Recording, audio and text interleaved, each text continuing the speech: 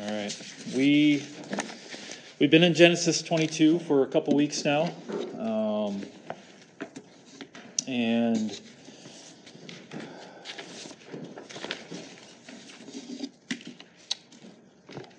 who remembers exactly what's all going on here?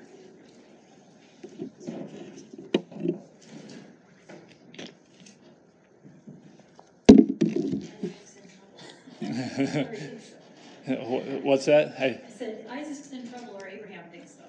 Isaac's in trouble, or Abraham thinks so. Yeah.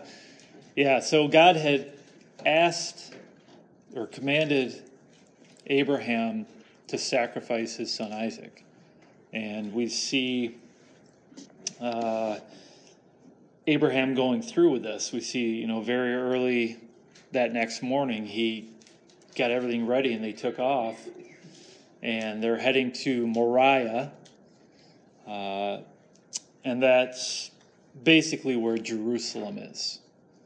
And so he's going to the mount in Moriah, and we weren't sure whether it would have been the Temple Mount or the place of the skull. Either way, both places are significant in God's redemptive history. But we do see Isaac and Abraham heading that direction. And then we saw that Isaac and Abraham left the servants behind when they saw the mountain. And Isaac placing the wood upon Isaac, or Abraham placing the wood upon Isaac. And so there's some foreshadowing there of Jesus, who carried the wood of his own sacrifice. And Isaac, what did he ask his father? Do you guys remember? Yeah. Here's the wood. We have the fire. Where's the lamb? Dad. And how does Abraham answer his son? God will provide for himself the lamb for a burnt offering. And that's kind of where we left off. And so let's pick things up in verse 9. When they came to the place of which God had told him, Abraham built the altar there and laid the wood in order and bound Isaac his son and laid him on the altar on top of the wood. Then Abraham reached out his hand and took the knife to slaughter his son. But the angel of the Lord called to him from heaven and said, "Abraham, Abraham." And he said, "Here I am." He said, "Do not lay your hand on the boy or do anything to him. For now I know that you fear God, seeing you have not withheld your son, your only son, from me." And Abraham lifted his eyes and looked, and behold, behind him was a ram caught in a thicket by his horns. And Abraham went and took the ram and offered it up as a burnt offering instead of his son. So Abraham called the name of the place, "The Lord will provide," as it is said to this day, "On the mount of the Lord it shall be provided." All right. So they get there, and Abraham, he builds this altar.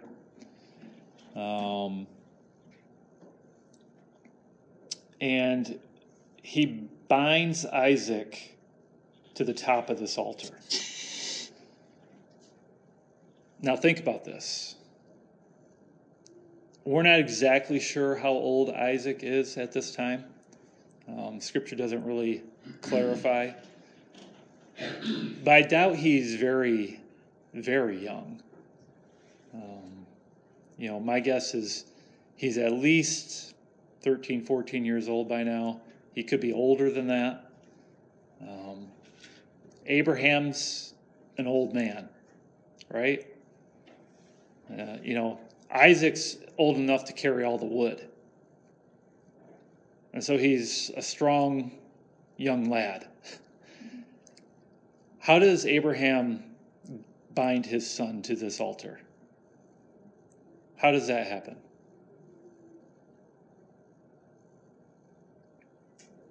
Isaac allowed him. Yeah, he went willingly. Or Yeah. Most likely. Most likely that's what happened, right? Most likely Abraham filled in Isaac, this is what God told me. This is what I need to be doing. And most likely Isaac went willingly to the altar.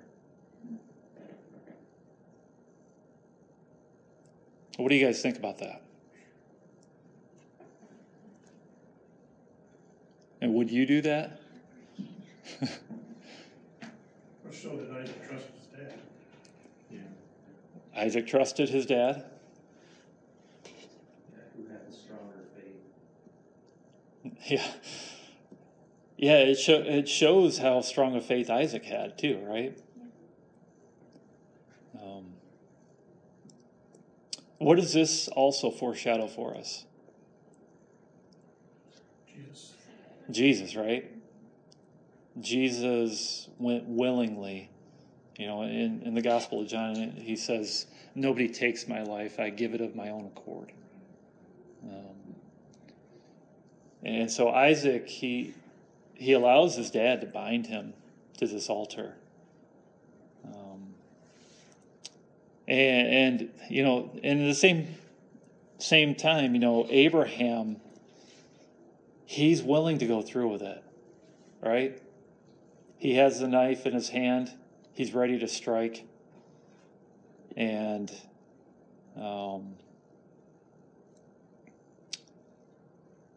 why is he willing to do this? I would think because by now the Lord had been with him for so many years and had proven his promises are that he will fulfill his promises. So why would he stop now? Yeah. Yeah. Yeah. Yeah, and I think a lot of this has to do with, you know, his belief in God, that his promises are true. And this, you know, Bobby, you brought this up a couple weeks ago, and I talked about it last week as well. In book of Hebrews, Hebrews chapter 11. Let's turn there one more time.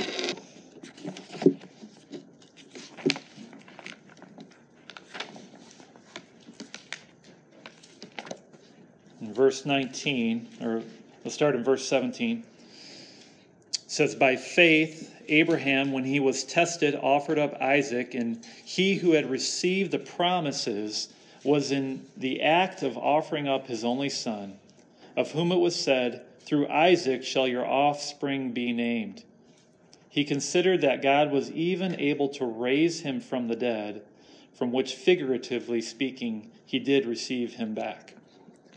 And so he believed that God, even if the knife had slit Isaac's throat, that God would be able to bring Isaac back from the dead. Abraham believed that. It's crazy to think about, isn't it? I mean, had Abraham ever seen a resurrection? No. Has there ever been a story up to this point in history of a resurrection? No. And so he's going on pure blind faith. There's nothing from the observable world that would tell him that God would raise Isaac from the dead, except God had promised, right?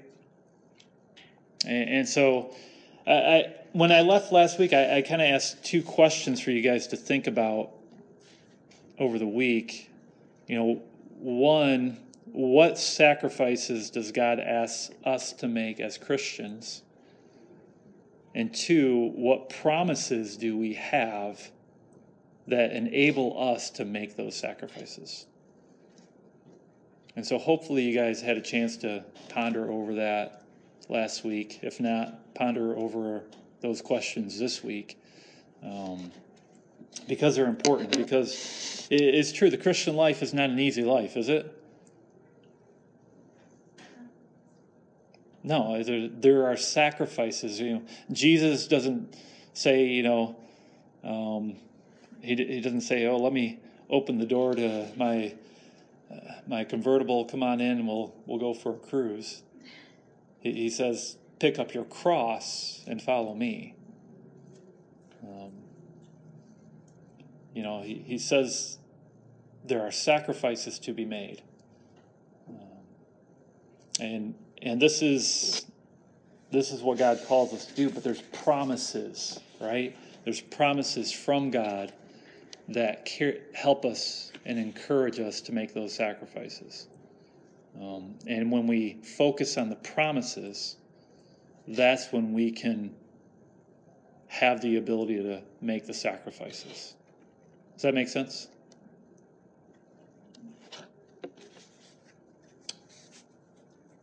Silence. Yeah.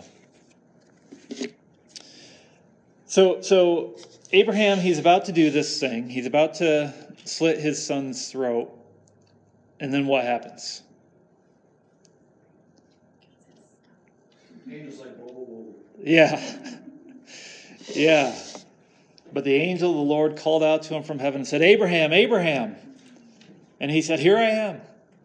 My guess is he's like, "Here I am. What do you want me to do?" It's like, I do not want to be doing this. If I can pause for a second, I will pause.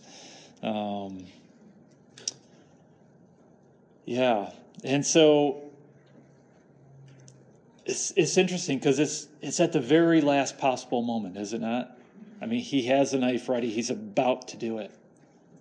Abraham, Abraham. And why do you think God waited to the last possible moment? Dramatic effect, yeah. That's good story writing, isn't it?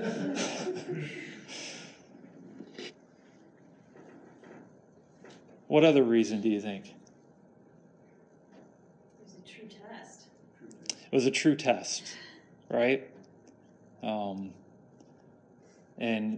And so what's interesting is verse 12, he says, "Do not lay your hand on the boy or do anything to him, for now I know that you fear God, seeing that you have not withheld your son, your only son, from me."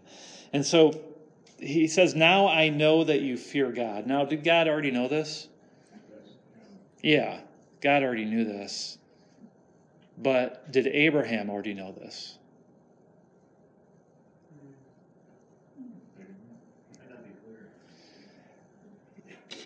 Here's the thing. A lot of times we don't know how much we trust in God and fear God until we're put to the test. And so this test is for Abraham. It's not for God. God already knows the answer, but the test is for Abraham.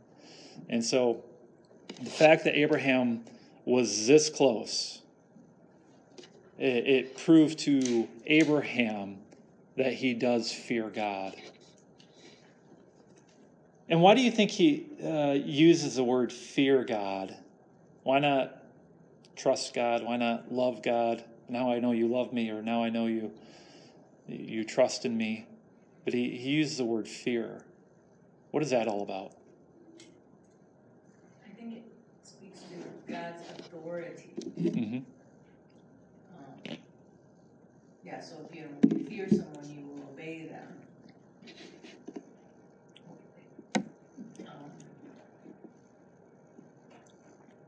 What about reverence for that? Reverence, yeah.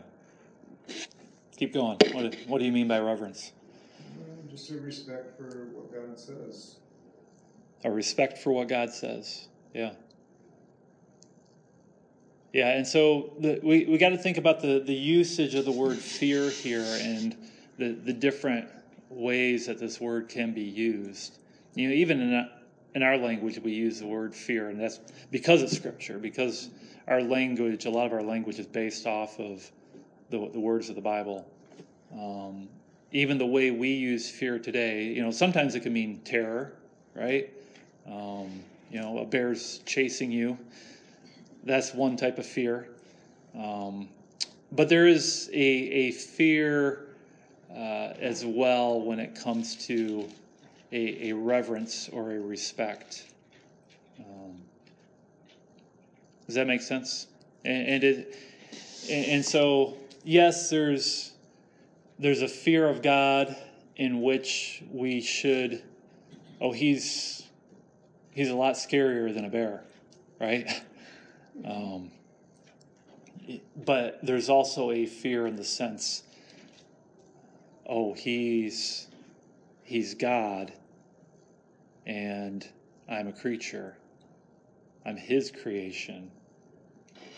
I need to respect him. There are so many places in the Bible where there's even, just angels Yeah. coming to see people as with fear and trembling. I'm sure being in the presence of God is something that probably most of us have not experienced, There he is, he's right there Yeah. speaking. I can't imagine the emotions that it would bring up in somebody that you think of God as, God is God, but, if he's right there in front of you, it's got to be overwhelming. It's like an overwhelming, I don't know what I'm trying to say. Yeah. Kind of an awe. Yeah, Yeah. exactly. Yeah. I'm thinking not too far prior to this, in scripture, I guess it'd probably be 10, 20 years before with Sodom and Gomorrah, but what Abraham experienced through all that. I mean, you see, it's just this big picture of his faith, right? His spirit of God growing, but I was just looking back at that, that had to have set Abraham back a little bit. Yeah. So now where he's being faced with this, he's like, well, I guess I better kill my son because God might destroy me, the city, but all those thoughts haven't been going through his mind. Yeah. Yeah, and so Abraham has seen God act in history, right? Whether it's Sodom and Gomorrah, whether it's through his interactions with the Egyptians when he went down to Egypt, or with Abimelech, the king there. And so he's seen God all through his life acting in a way that those who are opposing God are facing judgment. Those who are following God or who have been called by God have seen his blessing. Him personally has seen God's blessing on his life. And he knows that it has nothing to do with him or how good of a person he is. Because he knows his own sinfulness, right? I mean, even through his sinfulness, God has been blessing him. And so what we see here is it's almost a gratefulness, a trustworthiness of God. And I have to imagine when the angel called out to him, he'd been like, oh, thank you, God. Right? Yeah. And yeah, so he says, do not lay your hand on the boy or do anything to him, for now I know that you fear God, seeing you have not withheld your son, your only son, from me. And again, we get this wording of the son, his only son. And remember how Ishmael is also his son, but he has now been cast out. He is no longer a part of the inheritance. He is no longer a part of the blessing. And so in a sense, Isaac is his only son. But this really points forward to Jesus as well as God's only son who would be sacrificed. And then in verse 13, Abraham lifted up his eyes and looked, and behold, behind him was a ram caught in a thicket by his horns. And so we see the ram. And how did the ram get there? Well, maybe supernaturally or providentially. Or the ram freaked out when the angel appeared as well. The ram could have freaked out too, right? God had directed this ram somehow to go over there. And it's interesting because it's a fulfillment of what Abraham said to Isaac. God will provide for himself the sacrifice. And it's just offered up easily too, right? Because the horns are caught in this thicket. It's stuck.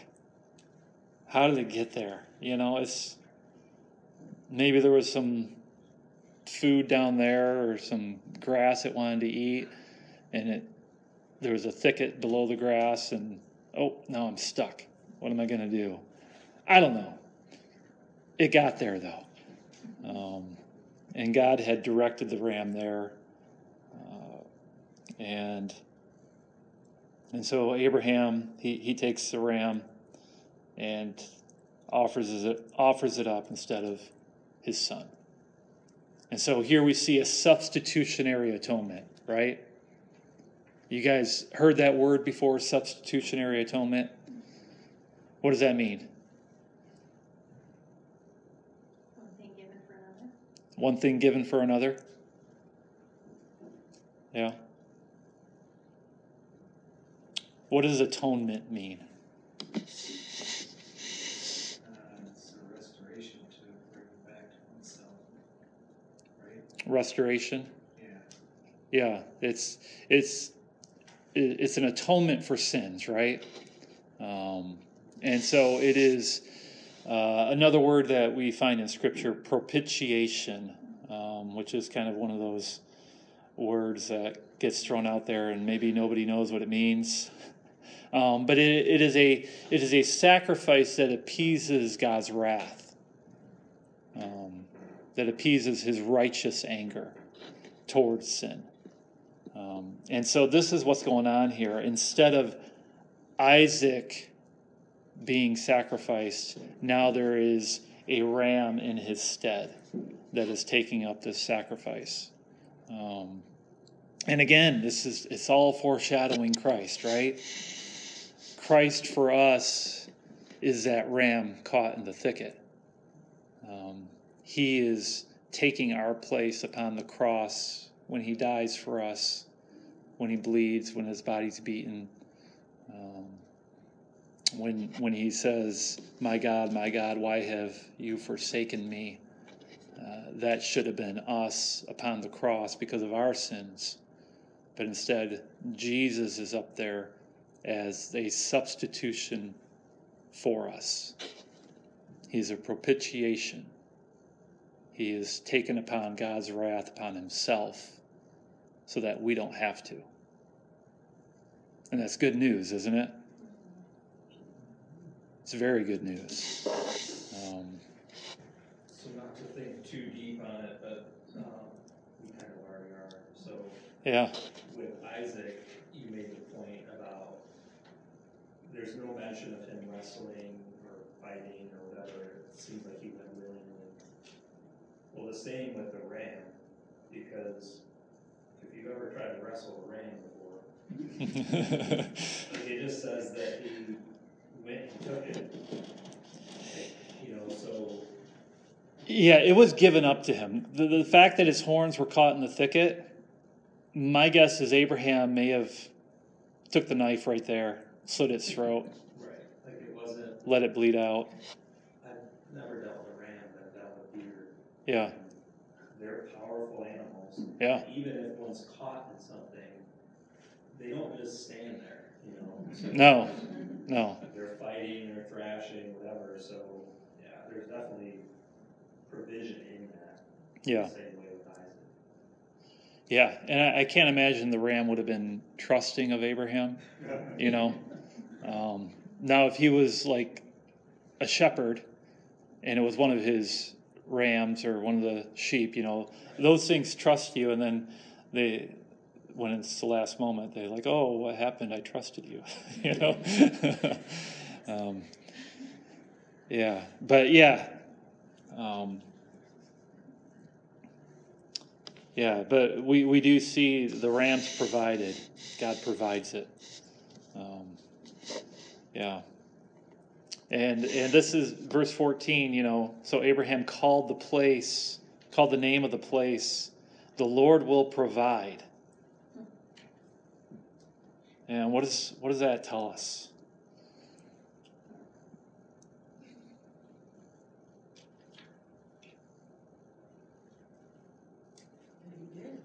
That he did. Yeah. That he will. That he will. Fear and trust in him, and he'll provide. Yeah. Yeah, the Lord will provide. Yeah. And it's interesting. I'd have to look in the Hebrew to see if it is future tense, but in the English it's future tense. The Lord will provide. He could have named the place the Lord has provided. Right? But he named the place the Lord will provide. And so, yes, the Lord has provided, but in Abraham's mind, he's thinking God's always going to provide. The Lord will provide. Well, he still probably has that promise in the forefront of his mind. Yeah. That promise is going to come through Isaac. Yeah. So he's still going to provide. So yeah. It makes sense to me, I guess. Yeah. In that tense. Yeah, and so he's thinking to himself, he's been faithful so far, he'll be faithful in the future as well. Yeah. And we know that the Lord does provide. The Lord would provide through his Son, Jesus Christ. And even now, we can say the Lord will provide.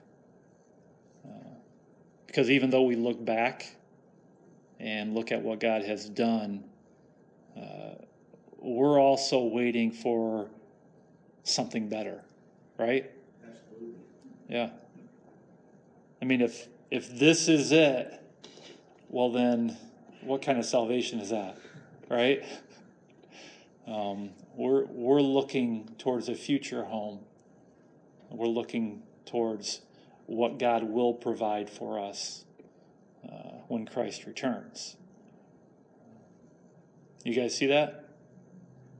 I don't remember what it was that I was watching this week. Somebody brought this passage up that was obviously not a believer, and it was sort of a parody. They were making fun of the fact that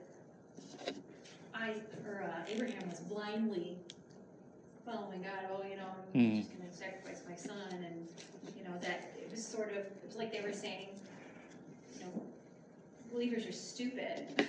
Yeah. They just blindly follow God, and they don't have any wisdom. And it's like, if you take it out of context, sure, it can look like that. But what you just said, it's like you're looking at things that have happened before and things that are to come, that they don't have that faith and hope, and it made it more real to me that this is why people don't understand that, because they take it out of context and they don't see that future and that hope. Yeah. Yeah, and that speaks to faith, right? There's a difference between knowledge and faith. People can know the Bible, very, very well, and yet lack faith. They don't understand the Bible because God has not opened their eyes to it. The Holy Spirit hasn't enabled them, yeah. And so they may have gotten all the details of the story of Abraham correct there. The Sunday school version. Yeah, the Sunday school version. But they miss the whole point. And that's the danger that we can run into as well. Without God's help, we're going to miss the point. When we think life is about us, when we think life is about Even I think of that, this person, I don't want to speak for this person, but, a lot of people think, oh, I'm so enlightened, right? I'm so wise. I'm not following the archaic ways that people who believed in God used to follow. Most educated people I know are some stupid. Yeah. But all that's really doing is it's lifting yourself up in the position of God. And it brings you back to Genesis 3, that, God knows that when you eat of the fruit, you will be like him, right? And that's the challenge for us, is we can jump into Scripture and we can read ourselves into it, and miss the point. When what God's trying to point out to us is this is about him and how he deals with us. It's about him rescuing us, not about us rescuing ourselves. Being Reformation Sunday, Martin Luther, he used to talk about there's two types of theologians. There's a theologian of glory and there's a theologian of the cross. And the theologian of glory is all about, what can I do?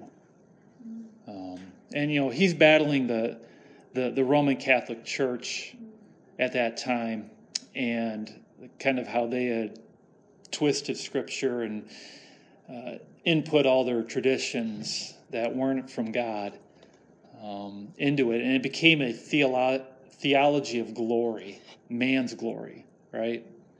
But he said, no, we need to have a theology of the cross and realize that it is through Jesus Christ alone, that salvation comes. It's not by anything we do. And that was the heart of the Reformation.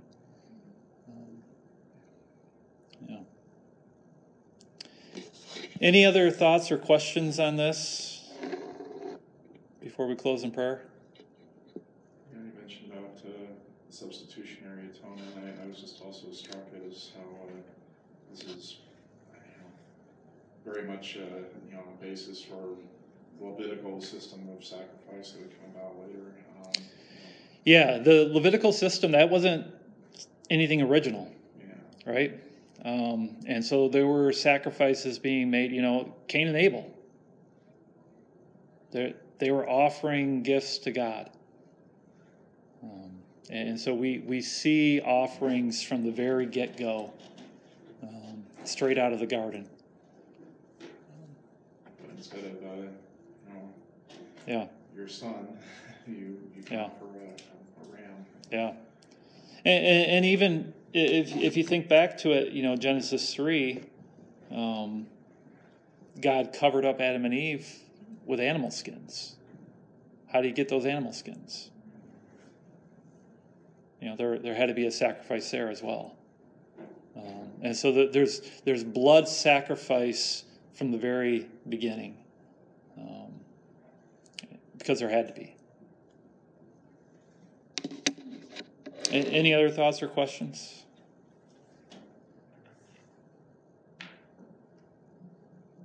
All right, let's close in prayer. Father, we do thank you for your word. We thank you just for the faith that Abraham showed, the faith that Isaac showed. Lord, that they were willing to go through with this. But we thank you even more for your intervention, that you stayed Abraham's hand and you brought a substitute. And Lord, we thank you that this account, it foreshadows for us the substitute, the ultimate substitute that you would provide for us through your Son, Jesus. And so we pray that just through this story, through this historical record, Lord, that you would help us to remember each and every day that you are the God who provides. You provided for us in the past, and you will provide for us in the future. And we thank you for that. We pray this in Christ's name. Amen.